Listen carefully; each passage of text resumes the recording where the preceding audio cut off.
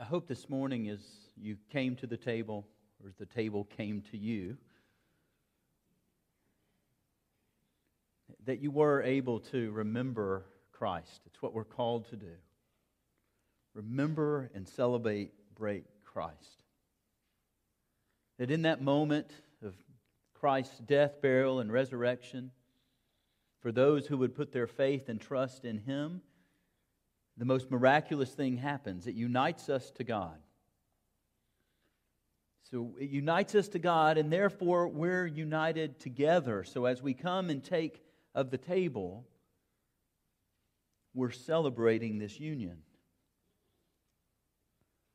And I wonder last week, as hopefully you heard at least the verses that were read, if you kind of maybe heard something in there.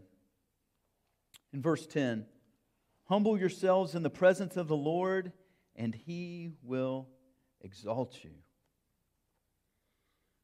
One of the things that was echoing around in my head was Paul's words in Philippians chapter 2. Do nothing from selfishness or empty conceit, but with humility of mind regard one another as more important than yourselves. Do not merely look out for your own personal interest, but also for the interest of others.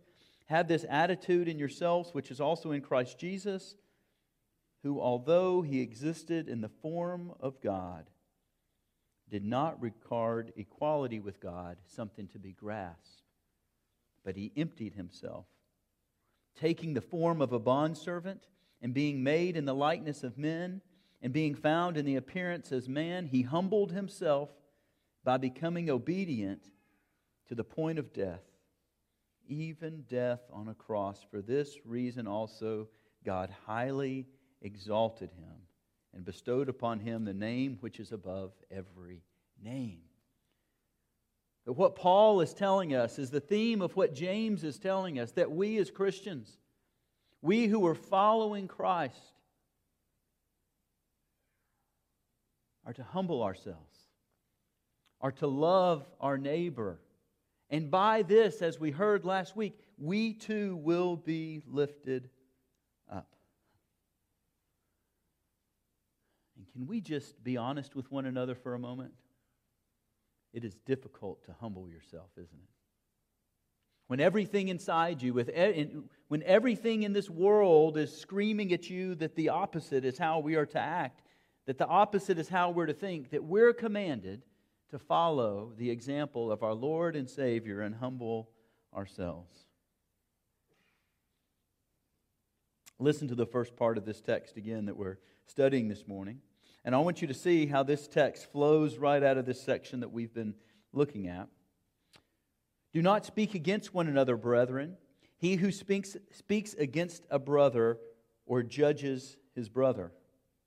That's the first part of that verse. I want you to hear with me this morning that if we looked at chapter 3, verse 16, hear how this flows right out. For where jealousy and selfish ambition exist, there is disorder and every evil thing. Where these things exist, there is speaking against a brother or sister in the Lord. There is judging against a brother or sister in the Lord. In chapter 4, what is the source of quarrels and conflicts among you? You could add in here, what is the source of speaking against a brother and judging a brother among you? Is it not the source of your pleasures that wage war on your members? You lust and don't have, so you commit murder. You're envious, cannot obtain, so you fight and you quarrel.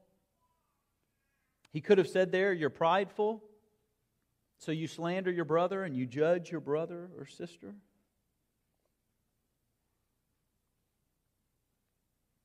Verse 10, humble yourselves in the presence of the Lord. Humble Christians don't slander their brothers or sister. So it's right within the context, and this is also not a new theme for the book of James. As we go back all the way to chapter 1, this you know, my beloved brethren, but everyone must be quick to hear, slow to speak, and slow to anger.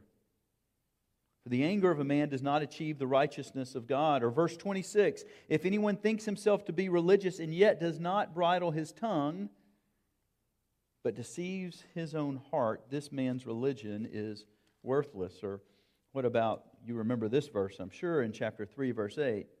But no one can tame the tongue. It is a restless evil and full of deadly poison. James is returning back to this theme. He's really just kind of working these themes as he's writing this letter to these believers. And what he's telling us here again is the danger of the tongue, the danger of being prideful, the danger of following a wisdom that is not from God. Notice in verse 11, he says, "Don't speak against one another, brethren," brothers and sisters. Isn't it interesting that in this same flow of thought, as we're reading, if we were just reading this normally, a few seconds earlier, you would have heard James use the word adulteress. That there's this kind of change in tone, this change of focus, where at once he was saying, oh, in verse 4, you adulteresses. Now, it's almost like James is calling us in closely and saying, listen, brothers and sisters, come here, listen. You need to hear this.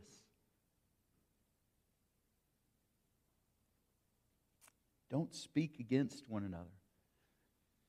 This word, is, as you heard Damon read from the ESV, can be translated slander, to speak against, to gossip, to speak evil, to speak falsely.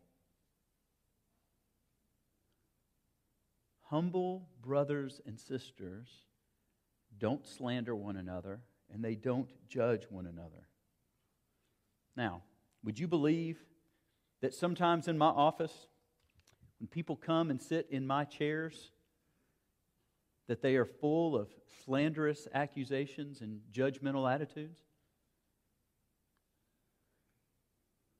Can you believe this happens in the church? My father, one of the churches that he pastored, was slandered, was spoken against mightily and mightily evil. And what's interesting, if I were to unlock that whole story for you, what was interesting is that it was real easy to prove that the accusations that were made against him were false. But the problem is that the slander had already gone all throughout the church. And not only throughout the church, but people who didn't even come to the church anymore. So that at one of the first business meetings after the slander had really caught on like wildfire, that was the most packed business meeting we'd ever had. Hadn't seen some folks in a long time. There's a story about the Prince of Preachers, Spurgeon. I heard a pastor tell this story, and then I looked it up, and it seems to be a true story. That Spurgeon and his wife had chickens.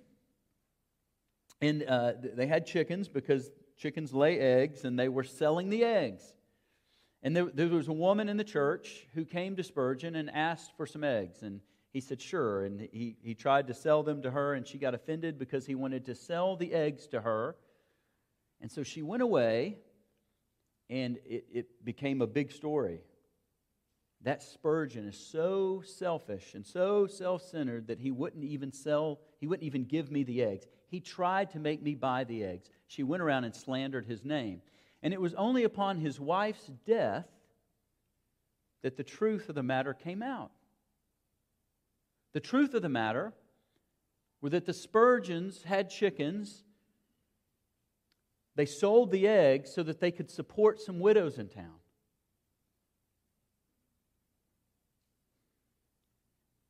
How might that story have gone differently if instead of this woman slandering his name around town, might have just trusted, might have just given her brother the benefit of the doubt?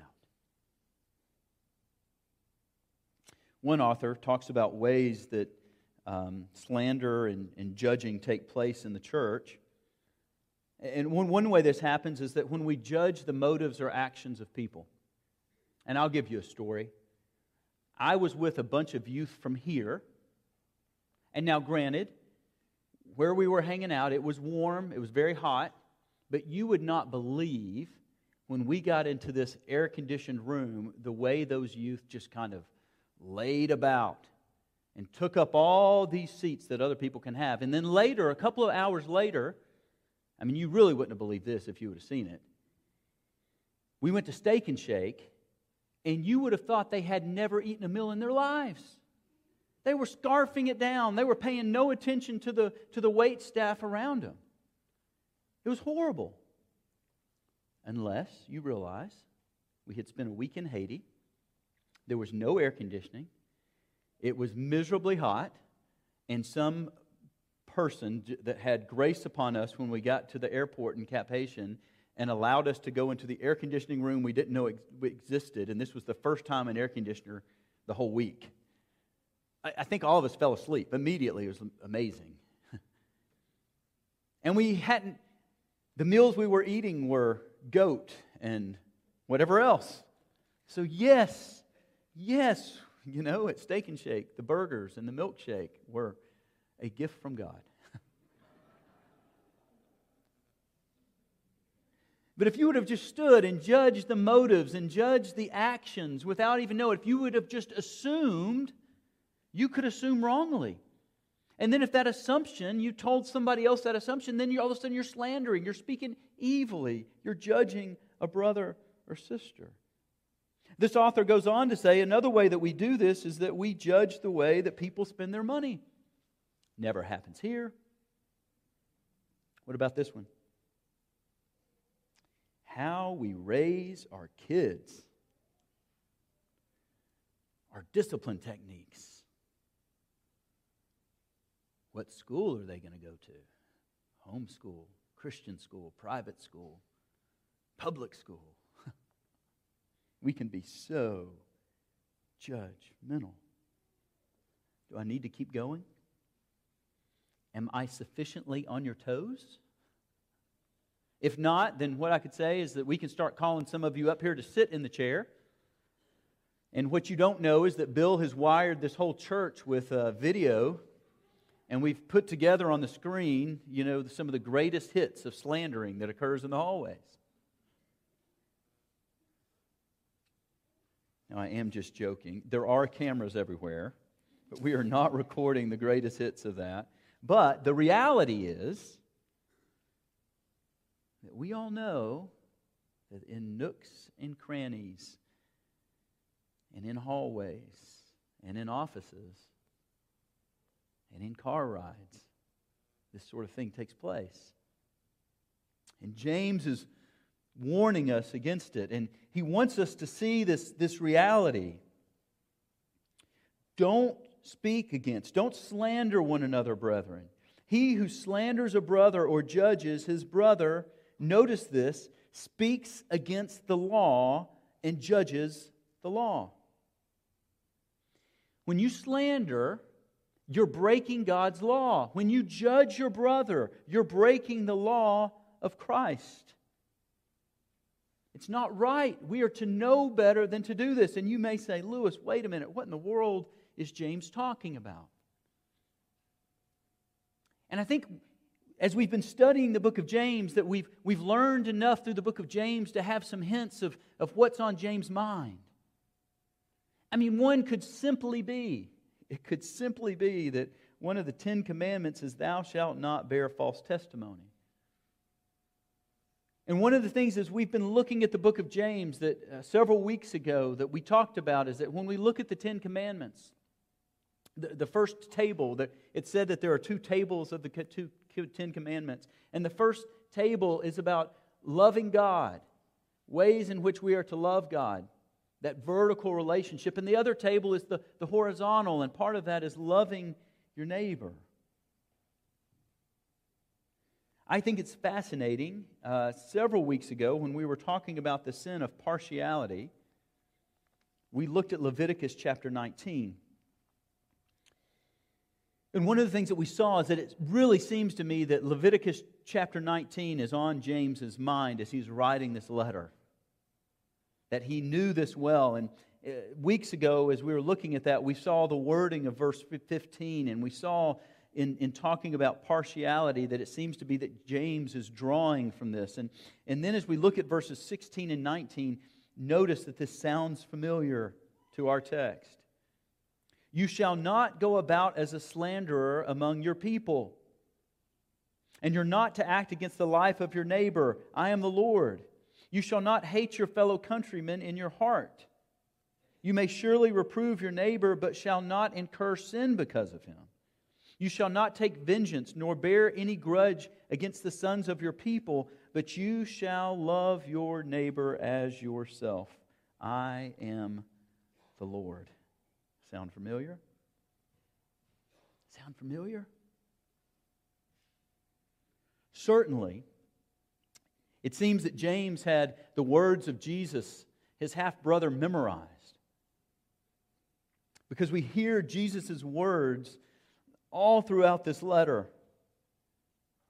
And many weeks ago, as we were looking in chapter 2, verse 8, if, however, you are fulfilling the royal law according to the Scripture, you shall love your neighbor as yourself, you are doing well. And we spent a lot of time talking about this whole idea of the royal law. The words of Christ, summing up the law. Love the Lord your God with all your heart, mind, and soul. And the second one is like it, to love your neighbor as yourself. And we said this whole idea of the royal law, that this is the law of the land. This is the law of the kingdom, is to love your brothers as yourself.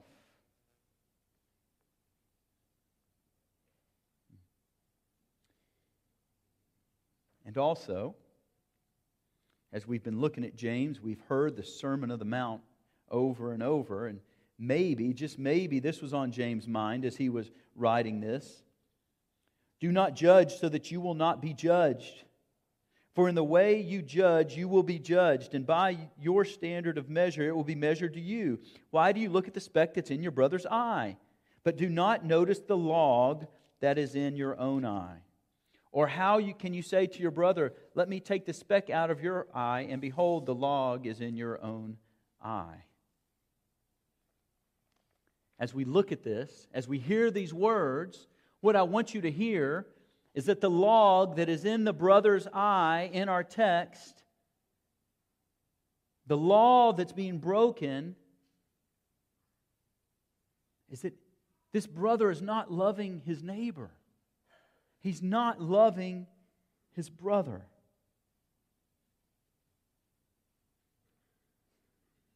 Can we agree?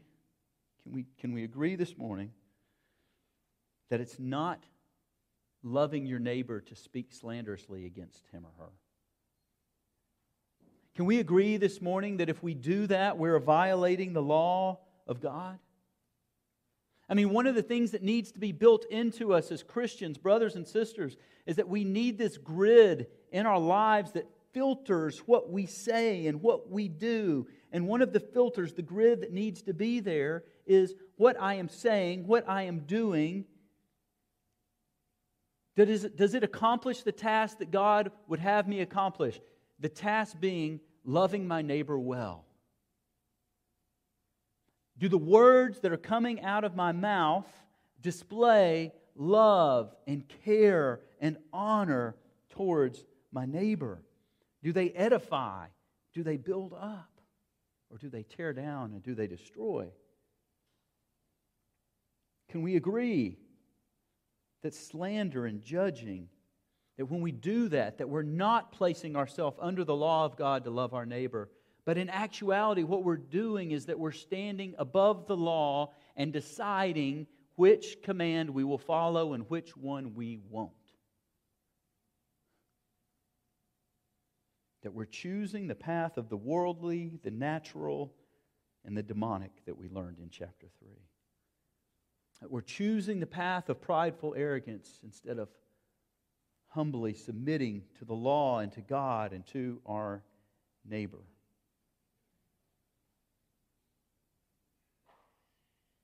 He who speaks against a brother or judges his brother speaks against the law and judges the law.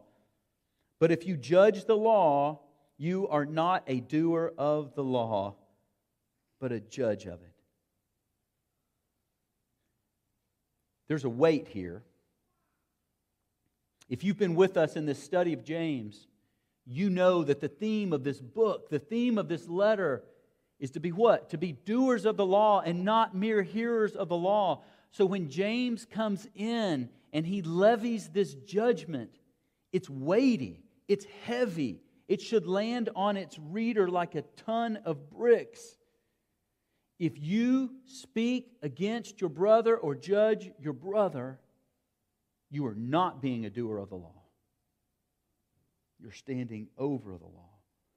And I want to ask you this morning, what would happen if we stopped justifying our slanderous words and our judgmental attitudes, and we truly saw it as a sin? What would happen just in our little church as if we took this so serious that we cut it out? What would happen if we saw this sort of thing as breaking the law of God? Breaking the very ethic that God wants us to live out. What would happen if we saw it that way? How would it transform our community?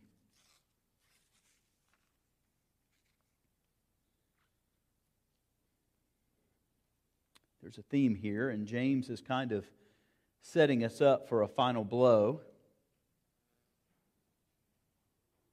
But if you judge the law, you're not a doer of the law, but a judge of it.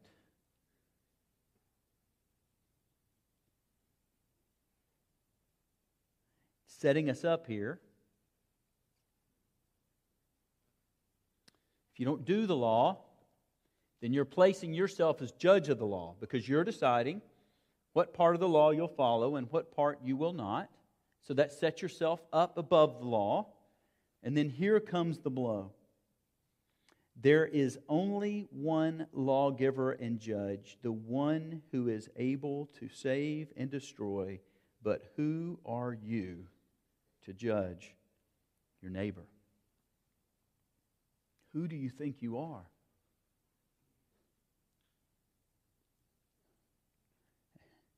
The pride that we all carry, that I carry,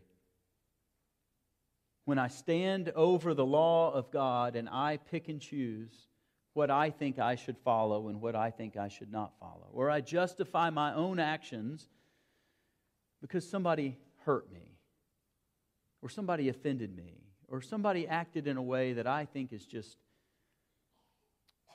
out there.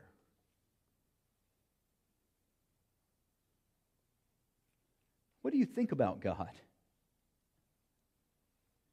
What are your thoughts about God? I doubt any of us would say that we think that we're equal to Him.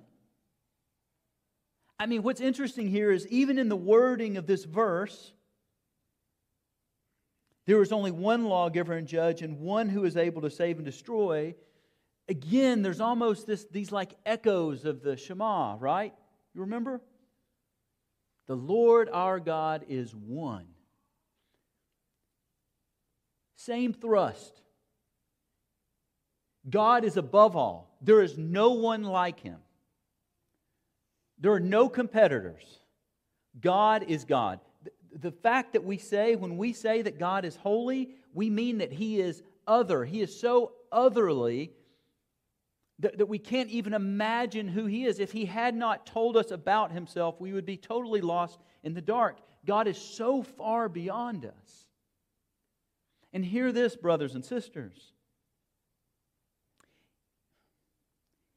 He doesn't learn. He hasn't learned how to be just. God, when we say that God is wise, it's not that He's read all the books and become wise.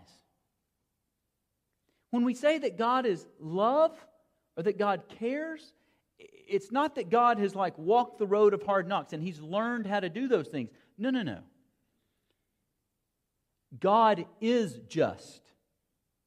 Not in that He has learned to do those things, but justice flows from Him because it flows out of Him. It's who He is. He is just.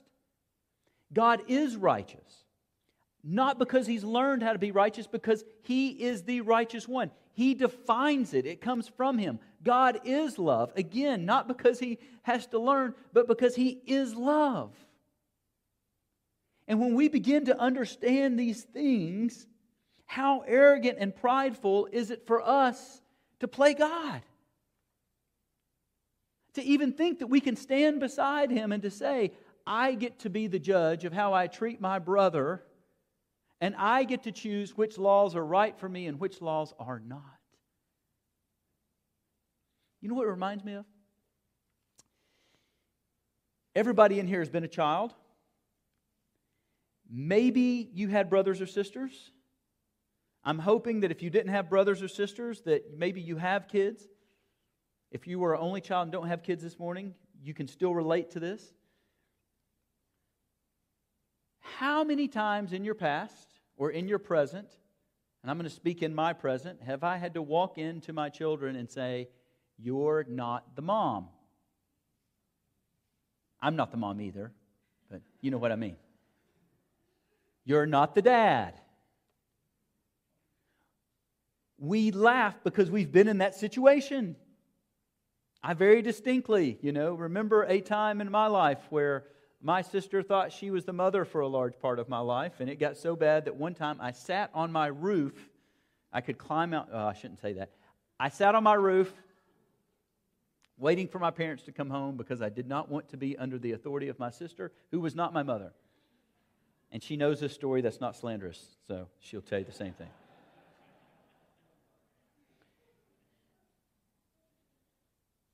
So we're to let God be God. We're to let His Word stand. Any objections? Any questions? Probably in your head you're asking questions like this. Wait a minute, Lewis. We just elected elders and deacons in the church. And what we did is there were qualifications. And it was very clear that what we were doing is we were looking at those qualifications and looking at the guys that were put up there, and we were judging whether we thought they fulfilled that. And that we could come to you if in our judgment we thought something was amiss, we could come to you, and plus you could vote no, you could vote yes. So, Lewis, are you all just going against God's word? Judging a brother? And even in those passages when it talks about elders, that it says, don't judge an elder lightly, don't accuse an elder lightly, but if he stands accused, there's this whole process of that. So, Lewis, what do you do with that? Or what about the whole book, basically, of 1 Corinthians? Paul's kind of judging the Corinthians. They're an ornery group, and Paul over and over again is like, what are you doing? What are you doing? What are you doing? James 4:4. You adulteresses. Is James just violated his own principle or the principle that the Holy Spirit set out for him? I mean, is this some kind of weird thing that we're seeing in the text? Or what about Matthew 18? This whole process that God has given us in which we are to discipline one another. What is going on here?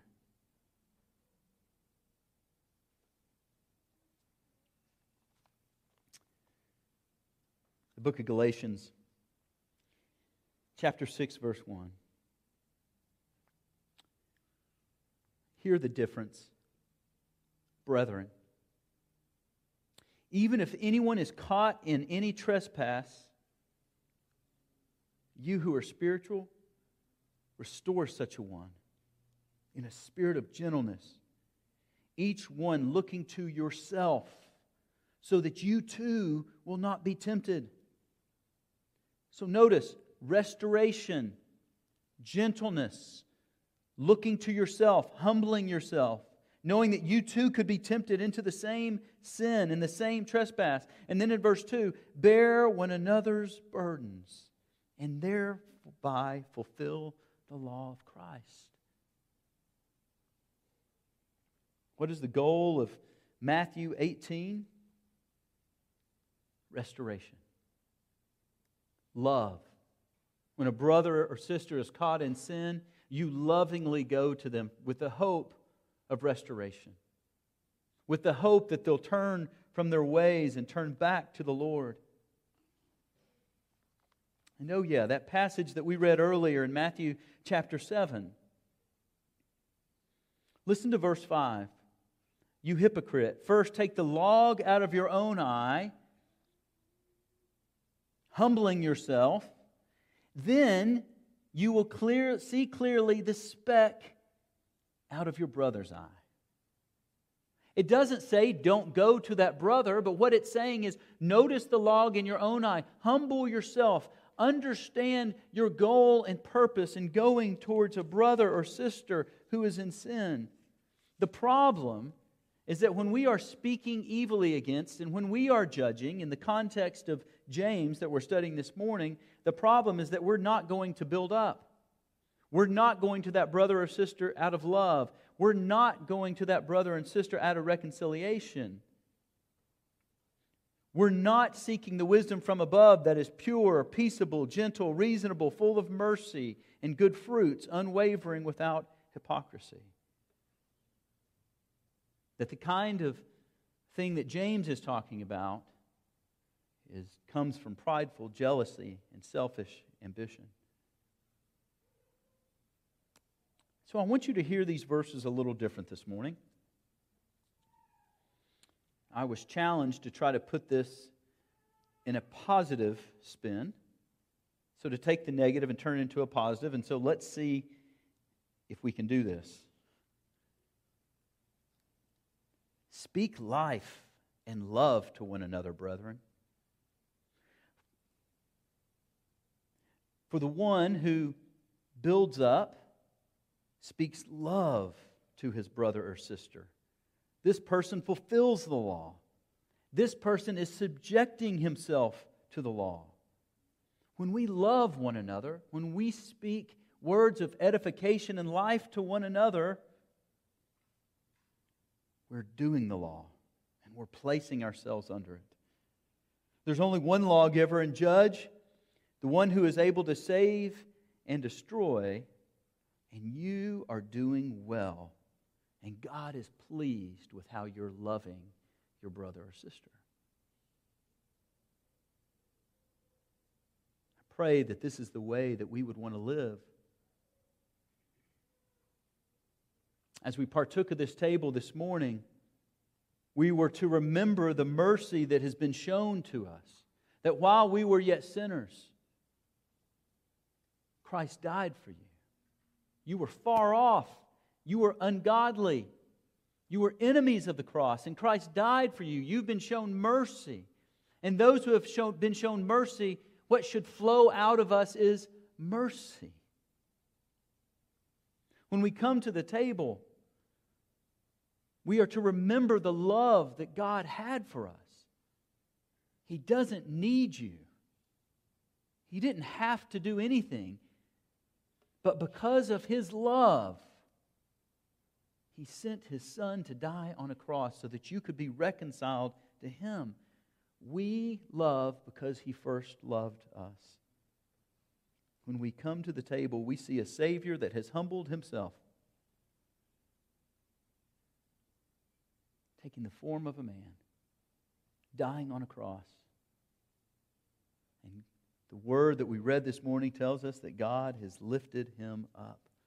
Will you follow? God helps the humble. He gives grace to the humble. Will you humble yourself this morning and love your brothers and sisters well? Let's pray.